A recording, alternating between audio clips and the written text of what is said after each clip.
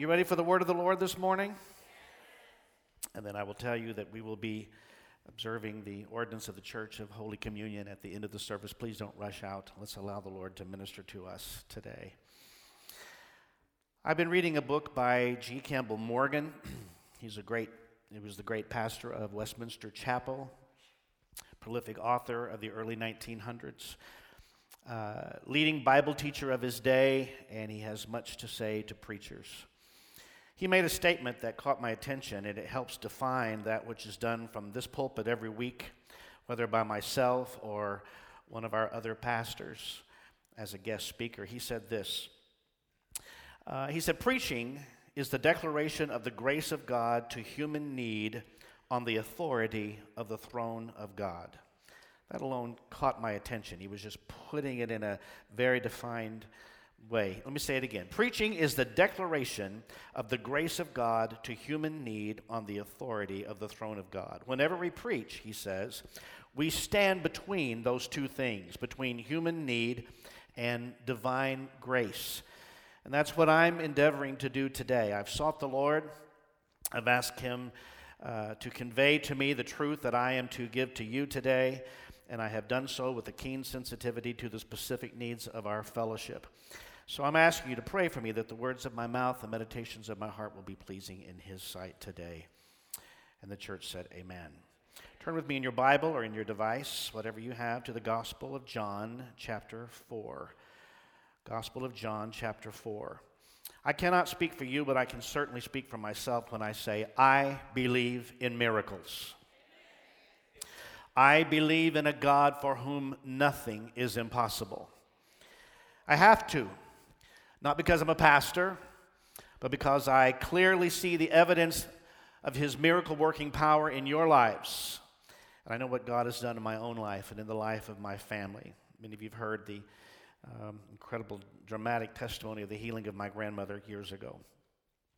I have to because I hear too many testimonies from incredible people, and I see too many undeniable results to not believe in a God of miracles. Well, there are 37 miracles given to us in the Gospels, and the book of John gives us 7 of them, depending upon who you're asking and reading and studying. Some would say 8, but 7 for sure. The first miracle of Jesus is something that I learned, it's one of my earliest memories from Sunday school class. Some call it a sign, a miracle or a sign, but it comes from John chapter 2, where Jesus turned the water into wine at a wedding in Cana of Galilee. And I just want us to know there is still teaching for us today in the signs and the miracles of Scripture. There is direction in every deliverance in the gospel. There is hope for us in every healing. There's teaching in every triumph. And there is a message in every miracle. Is there an amen to that today? And the Holy Spirit, through John, calls us to grow and to progress in increased faith for the miracles in us as well as the miracles through us. Whether you are a new Christian or one who has walked with the Lord for many years, it is God's desire for us to stand in humility and to be called to grow and to progress and increase faith, faith for miracles in us and faith for miracles through us.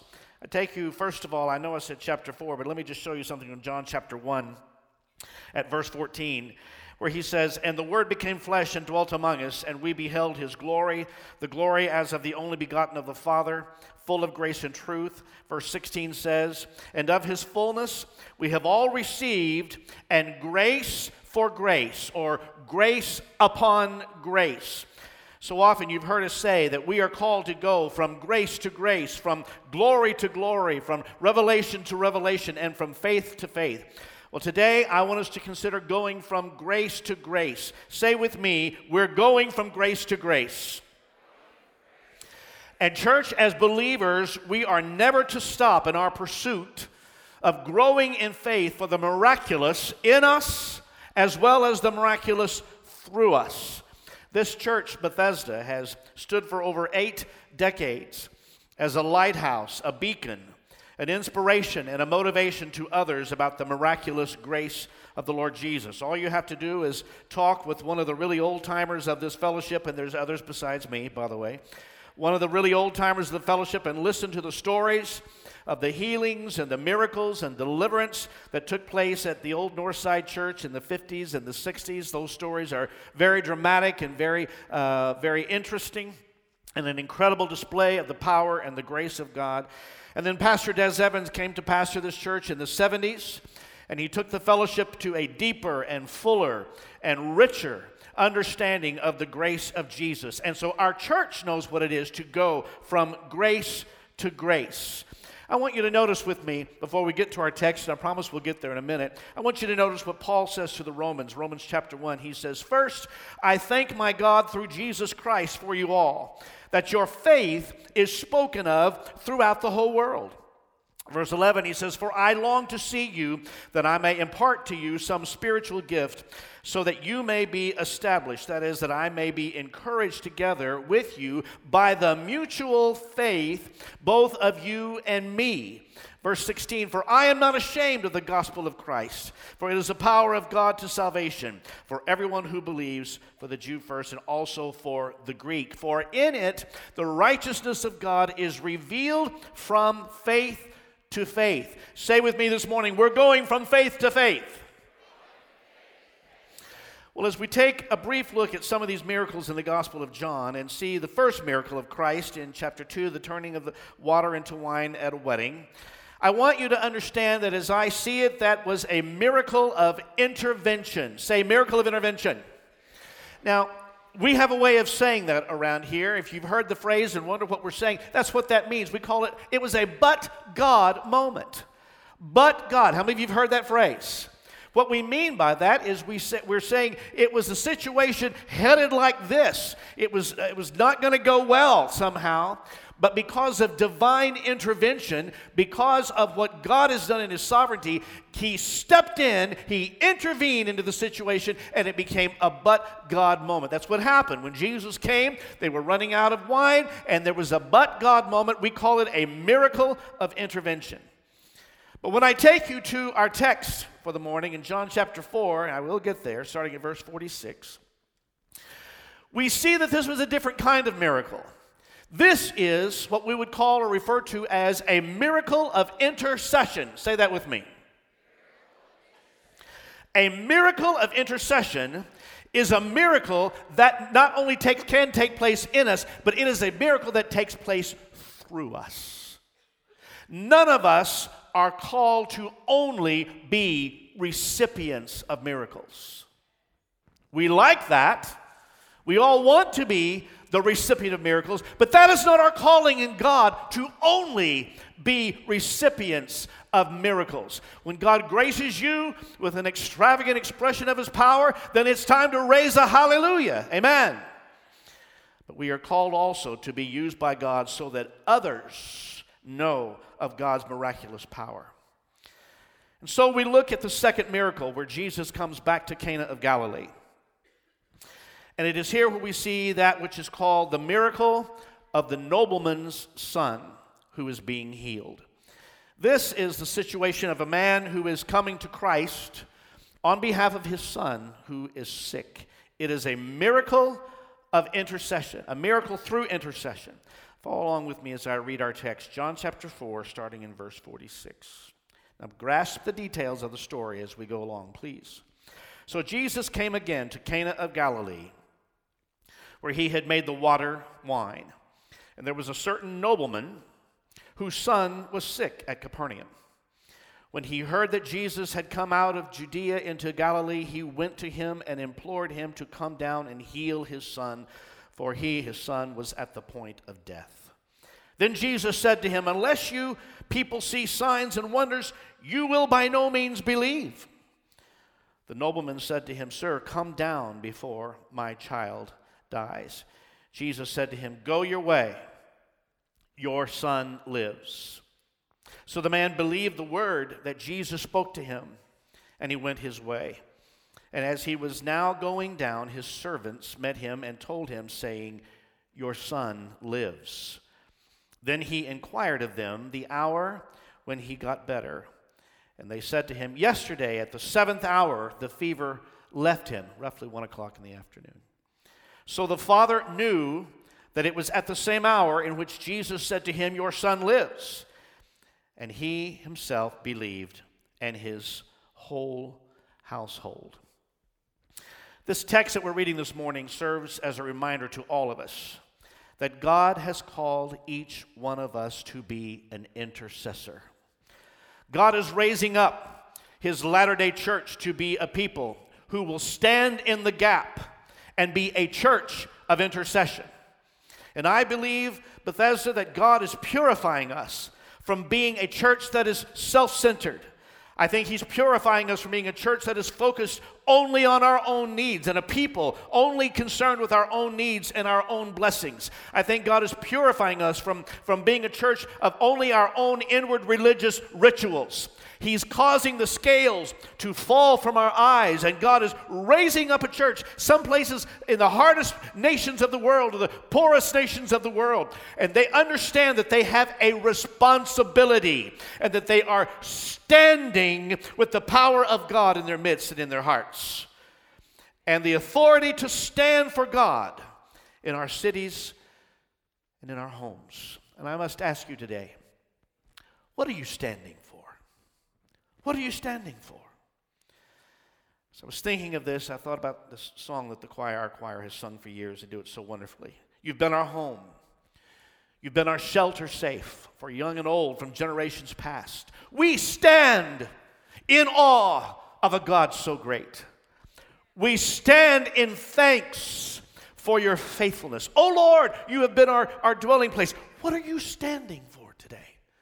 You realize that when you stand, particularly when you're standing in the house of the Lord, it's not just because the person on the platform asked you to. You're standing in something. You're standing in faith. You're standing in gratitude. You're standing. And I guess the question to all of us today is, where are the people of God who know what it is to stand in awe, to stand in thanks, to stand in righteousness, to stand in faithfulness, and to stand in praise? What are you standing for today? Not only is God doing a corporate work, but also an individual work, and he's bringing believers back to the place of intercession. So what are the marks of an intercessor? Well, let me give you this one. This may be something you want to write down. If you wonder, what does that word even mean? What is intercessor? Well, I'm going to help you today. An intercessor is one who has the courage to look reality in the face and to take spiritual responsibility. Is that up on the screen? Say it with me. An intercessor.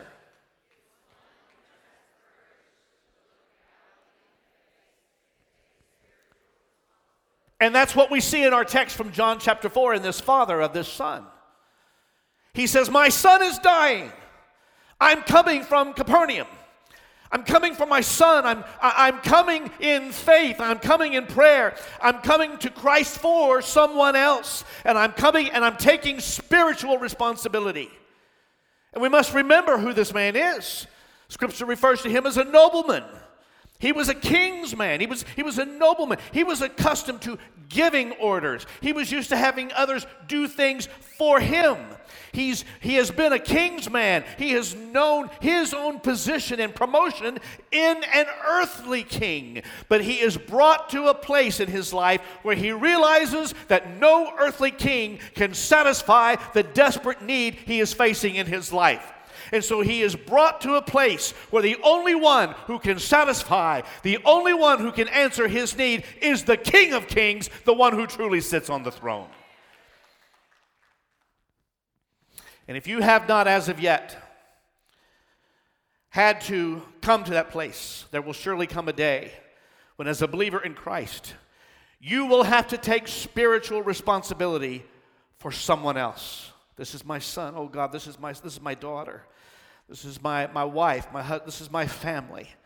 And let me say to every dad in the house, our responsibility, dads, our responsibility, men, is to not only provide for our families, but we are called to be the priest of our household. And therewith, to be a man of intercession on behalf of our family. We are called to praise Him for the miraculous in our lives, but we are also to pray for the miraculous in the lives of other people. By the grace of God, you are called to spiritual responsibility. And it is a choice. It is a choice of denial or a choice of deliverance. That's your choice. Because there will be no miracle in your house as long as you are standing in denial, as long as you are turning your head the other way, saying things like, it's too hurtful to acknowledge the spiritual state of my children. I have too many needs for myself. I'm going to be in denial about what's happening with my kids. I've prayed for so long, and the breakthrough hasn't come. So now I'm just left. I'm worn out, Pastor Dan. I'm tired of praying for that. I've given it all that I have. I've expended all of my energy. And so here's what I'm going to do. I'm just going to leave it in cliches, saying things like, I'm leaving them in God's hands. Please hear me, and hear me carefully. Are you still listening to me this morning? Leaving them in God's hands can be something pure and true and powerful if it is done in the manifestation of faith. But it can also be the first pangs of fatalism. It can also be a heart that has just given up, and there is no deliverance in denial. It's your choice. Denial or deliverance. Fatalism or the fight of faith. So what is intercession? Intercession is coming to the King on behalf of someone else. Read it with me. What is intercession? It is... Well, we understand it's roughly 20 miles from Capernaum to Cana. This father makes the journey for his son, and any look at all deeper into the scripture will show you that the words used really imply a little son, his little boy. This man, this father, has the courage to be real about his situation because he knows that there is death knocking at the door of his house. And there are those times you have to face that reality. Death is knocking at our door. It is there. I can't deny it. It's what's happening. But with his courage to be real comes also the confidence of the supernatural. You can have both. You can have the courage to be real about your circumstances and stand in the confidence of the supernatural. The situation is real, but I'm going to choose to not sink into despair and hopelessness. Death is real, but I'm coming to the God of resurrection. I'm coming to the King of Kings. I'm coming to the giver of life. And that's the confidence I'm going to stand in, the supernatural, because as we said at the beginning, I believe in miracles, and I believe in a God for whom there is nothing impossible. Bethesda, hear me clearly this morning. In the midst of a global church that is selfish and self-centered, God is seeking intercessors. He's seeking a people who live with the awareness of the need to stand in the gap for others. What does that mean, to stand in the gap for? What do you mean by that? It's standing before God to defend someone else. It's standing before God to obtain. It's standing to push back. What are you standing for this morning? It's standing to push back death. What does it mean? It is a place of courage to stand in the gap. It's a place of faith. Intercession is also a place of patience. It's a place where you don't walk by sight. Intercession, no, not based upon how you feel about what you see. That's not what intercession is. It's a place where you are not on a clock, nor are you on a timetable. That's what intercession is. I don't care how tired you get. I don't care how weary you get in the battle. Doesn't matter.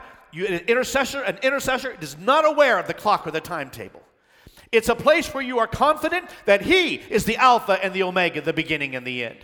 That His word will be the final word on what takes place. It's a place where you are absolutely sure that He is the one who has begun a good work and He is the one who will complete it. That's what standing in the gap is all about. Standing in faith, standing in confidence that we serve an almighty God. After Jesus had been fasting for 40 days, he was taken to a high mountain. The devil showed him all the kingdoms of the world, and he said to him, all this power and authority, this is the devil speaking, has been delivered unto me, has been relinquished unto me. I got to ask you a hard question this morning. You know I love you. I surely, but let me ask you a hard question. Have you relinquished? Have you relinquished your spiritual authority? Have you relinquished your position? Have you relinquished your spiritual responsibility and your calling? Have you relinquished the potential for the miraculous through you? Well, Dan, how do we relinquish that authority? How do we relinquish that? I hope I haven't. Have I? We can relinquish our authority through bitterness that can creep in. We can relinquish our authority through hidden sin. Let me just remind you, prayer will keep us from sin, and sin will keep us from prayer. You want me to say that again? Some of you weren't even listening. You're on your phones. I can see you. Get off of it and listen to me. Prayer will keep us from sin, and sin will keep us from prayer. How do you relinquish your spiritual authority? How do you relinquish your spiritual responsibility? Murmuring, complaining, the eroding of our faith through time, just allowing things to get fuzzier because you haven't been excited and stirred in a while, and it's caused you to just erode your faith. This morning, Bethesda, God is calling us back to intercession. The intercessor looks reality in the face. The intercessor is shocked by nothing that they may hear or what someone has done. And I want you to know how grateful I am that I have intercessors that I can go to in this fellowship. I've gone to several of you and I've said, I need someone that I know knows how to stand in the gap. That when I send so-and-so to you, you will not be shocked by what they're going to tell you. Because it's not a pretty story. And I'm not sure I've even heard all the uglies. But you will not be shocked. And you will look reality in the face, shocked by nothing, but you will then take spiritual responsibility by reaching out to God in prayer and standing to resist and push back the enemy. That's what an intercessor does. What does that look like, Pastor Dan? It's a picture of a mom or a dad who in the early morning or at noon or in the evening, they step away from the internet. They get off Facebook. They turn the television off. And they go before God and to begin to speak the name of their son. Begin to speak the name of their daughter. They hold up the name of a neighbor or a friend, or maybe it's their mom or their dad. They speak their name before them. And in that moment, they may feel so alone. You may feel so weak and so feeble that you hardly even know what to pray. And aren't you thankful in that moment that we have the Spirit that dwells within us who does know what to pray at the exact time, in the exact way?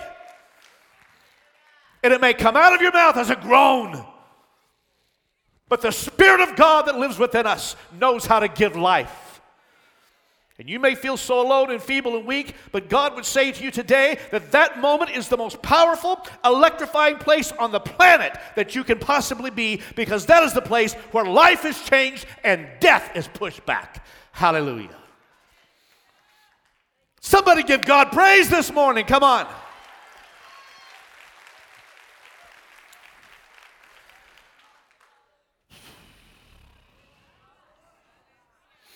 I raise a hallelujah in the presence of my enemies. There's an amazing moment in Numbers chapter 16. I want you to get this, please. I'm going to do my very best to deliver it to you. The Bible says that the congregation, let me just give it to you. We're not going to put it on the screen. The congregation had gathered against Moses and Aaron. The church people came against the leadership of the church. Hallelujah. But the cloud covered the tabernacle of meeting, and the glory of the Lord appeared. and they fell on their faces. So the church was falling on their faces, but the Bible tells us that a plague had started outside, and 14,700 people, we're given the exact number, died in the plague that's outside. So what happened? Aaron took a flame from God's altar, and he ran in the midst of the people with a flame from God's altar in his hand, standing between the living and the dead. Get that picture in your mind. A flame from off of God's altar, running between the people, between the living and the dead. And the plague stopped. Now, let's understand. Aaron was no perfect man. Scripture makes that clear. His inadequacies, his impatience, his moments of failure are certainly and clearly there.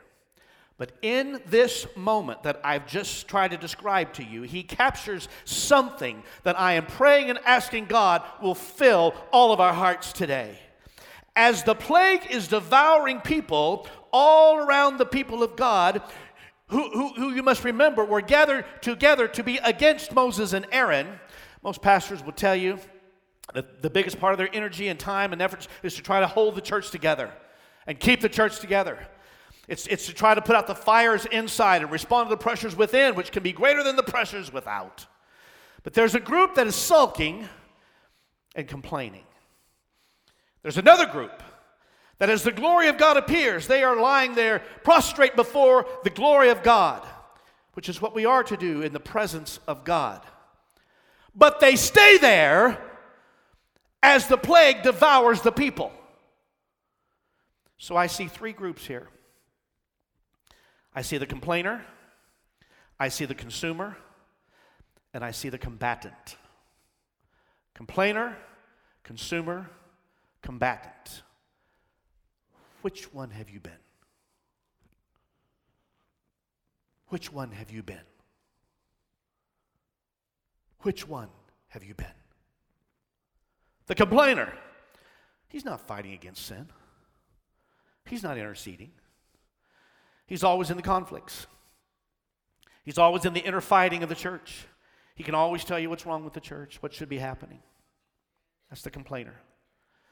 We don't have any of those in Bethesda.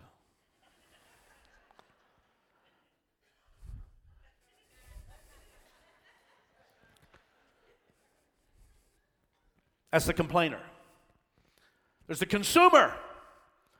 Those are the people who are coming to God only to sit in the glory. This is going to get interesting. That's the person who wants the blessing, and more blessing after that, and then a little extra blessing.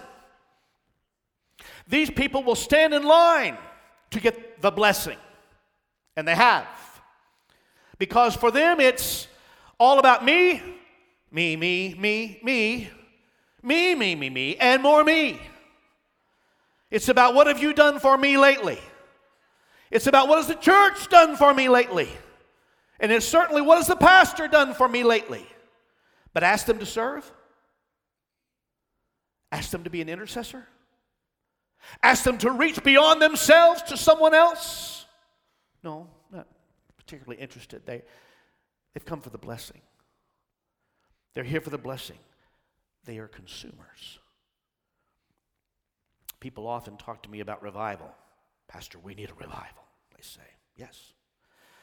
In my humble opinion, Bethesda, true revival is that which takes us from grace to grace and from faith to faith. Any true revival that would come in us would take us from that place of being, thank God, restored and being healed, and it then opens our hearts to others who need Him, because we've learned what it is to go from grace to grace and from faith to faith. We haven't stayed in that one place. In other words, true revival takes us to the place of intercession. True revival takes us just from inspiration to intercession, to stand between the living and the dead, as Aaron did, to push back on death and help bring people to life in Jesus. Church, there is a voice calling to us today saying, you may have been a complainer, you may have been a consumer, but I have called you to be a combatant and to stand in the gap so that through you the miraculous will touch other people for the glory of the name of Jesus. The intercessor reaches up to God to resist and push back the enemy. They stand there with a hand on God's shoulder, but they also stand with the other hand on man's shoulder.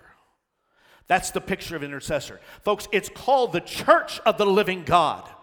It's why the gathering of the people of God is still critical for today if you want to be a New Testament believer. We don't do this thing in a vacuum. We're not Christians in a vacuum.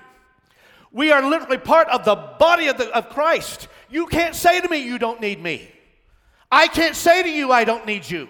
We are part of the body. And a true intercessor has one hand touching God and the other hand touching someone else. Now, there are some folks who choose to have a hand on God only, never touching others. That leads to blindness. It leads to hardness. You don't see the plague that has just hit 14,700 people right around you. It leads to becoming, it leads to infighting. It leads to becoming an expert in every kind of constitutional debate possible. But for those people have lost the heart for the people outside. For them, it's me and Jesus, we're good, and no one else. That's not what a believer is called to be. But one hand on people only, even wanting to do good things for them, to help them, to deliver them, or feed them, with no hand on God, will lead to burnout. This leads to blindness. This leads to burnout, and it leads to activism. What is that? It leads to being disappointed. It leads to being hurt. You set yourself up to be hurt. I'm giving so much of myself, my very life, giving it all. I'm just doing and doing and doing and doing. But if you're not in communion with the one whose heart renews you, I said renews you in love, the love of God being poured out in your heart by the power of the Holy Spirit. One hand on God alone and never touching man, that's blindness. One hand on man alone, never touching God, that's burnout. But you put one hand on God and the other hand on man, and that will lead to divine breakthrough for the glory of the name of Jesus. However, it's breakthrough not always in the way you imagine and not always in the timetable you prefer. The intercessor, am I helping you at all today? The intercessor reaches out to God in prayer to resist and push back the enemy. He has the courage to look reality in the face and to take spiritual responsibility. The intercessor refuses to reduce God. He refuses to limit God. And he finds rest in his promises. In our text, the father came to Jesus and said, that father, the little boy, come in, and he said, come down to my house and heal my son. He had faith that with his plans, with his sequence of events, with his vision of things, with his expectations and experiences, with his limited understanding of what, when, and how God should do the miraculous, it could happen. He walked 20 miles from Capernaum. He was a man with a plan. He was a leader. He was a military man, a political man. He was used to a short-term, mid-term, and long-term plan. He had it all. He had his own plan on how Jesus was going to do this miracle. Probably was leaning on his own accomplishments and successes and past experiences for determining exactly how this thing was going to happen. Jesus, you will come to my house, and that's where you're going to heal my son. Buckle up. Many people want the heavens to open without humility and obedience. Many want wonders, but in their own way and in their own wisdom. Many want deliverance and signs, but without denying self. They want triumph without trust. They want the supernatural without submission. And they want the miraculous without the master. Many believers, hear me, want to serve God, but only as advisors.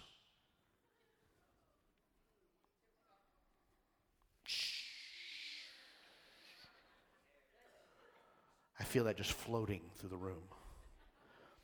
Books have been written about this, and I've heard people talk about this a lot. I even think I heard a song. God is my co-pilot. Can I just say this to you? If God is your co-pilot, swap seats.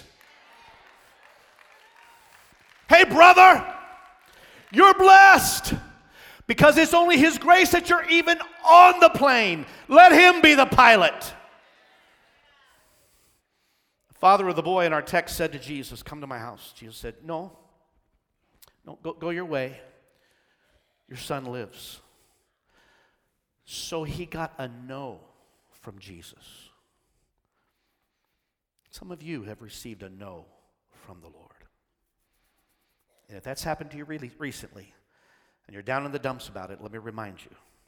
When you get a no from God, there is always a greater yes coming if you will hold on to Him. I know you didn't like the no that you got.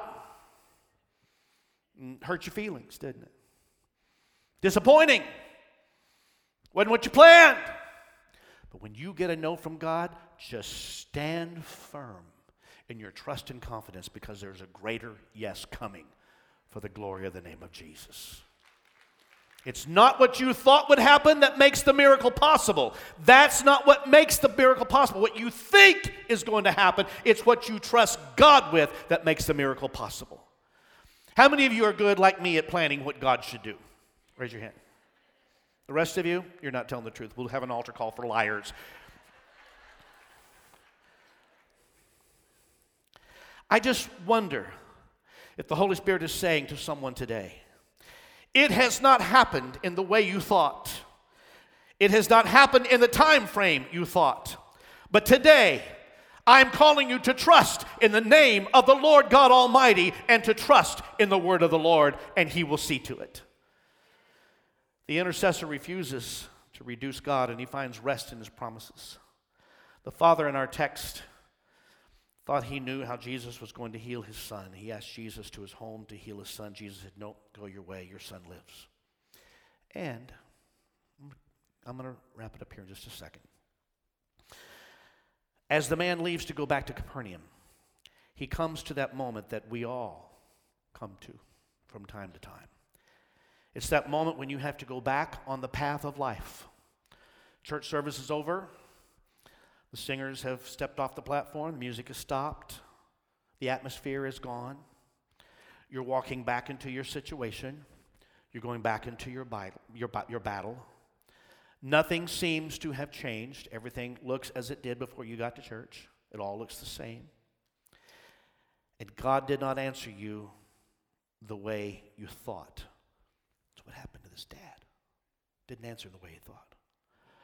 But all you have as you walk back on your path of life to your circumstances, what you do have is a word from Him.